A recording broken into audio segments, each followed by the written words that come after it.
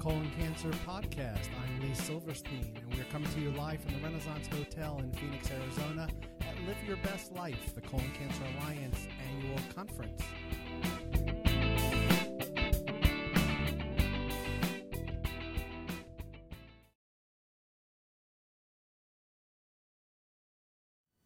With me now is Dr. David Greenwald. He's the Director of Clinical Gastroenterology and Endoscopy at Mount Sinai Hospital in New York.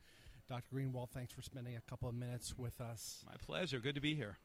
I wanted just to ask you, we were talking about the challenge of increasing screening rates, and you used the comparison to mammograms.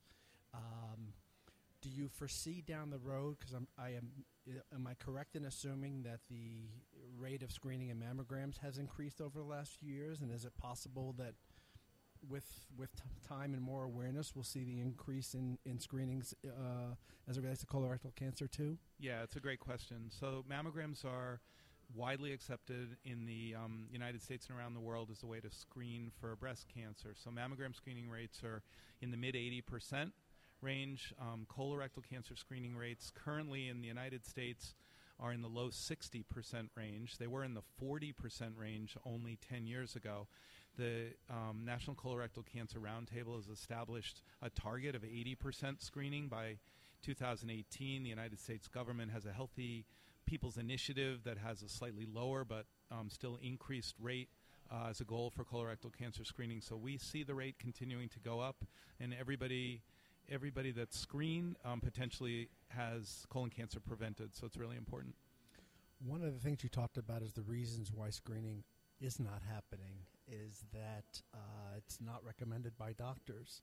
And as part of this podcast, I've had the chance to interview several people who have been diagnosed under the age of 40.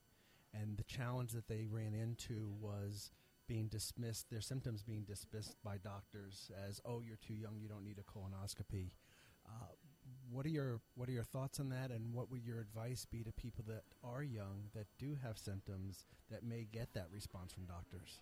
So sort of two different questions there. One had to do with difficulties in getting screening in people who are over the age of 50, and then we'll come back to the other one. So there are barriers to screening people who have it generally recommended, and those would include financial barriers, fear, embarrassment, difficulties navigating the system, and there are targets to try to reduce those barriers in each one of those areas.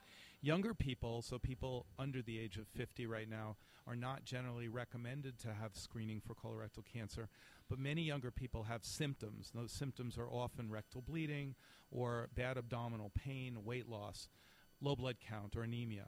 Each one of those needs to be evaluated by a medical professional who then has to understand the importance of those symptoms.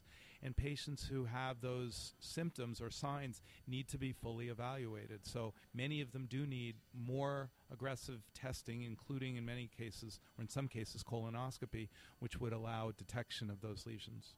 I see. Dr. Greenwald, thank you so much for spending a few minutes with us. I appreciate it. My pleasure.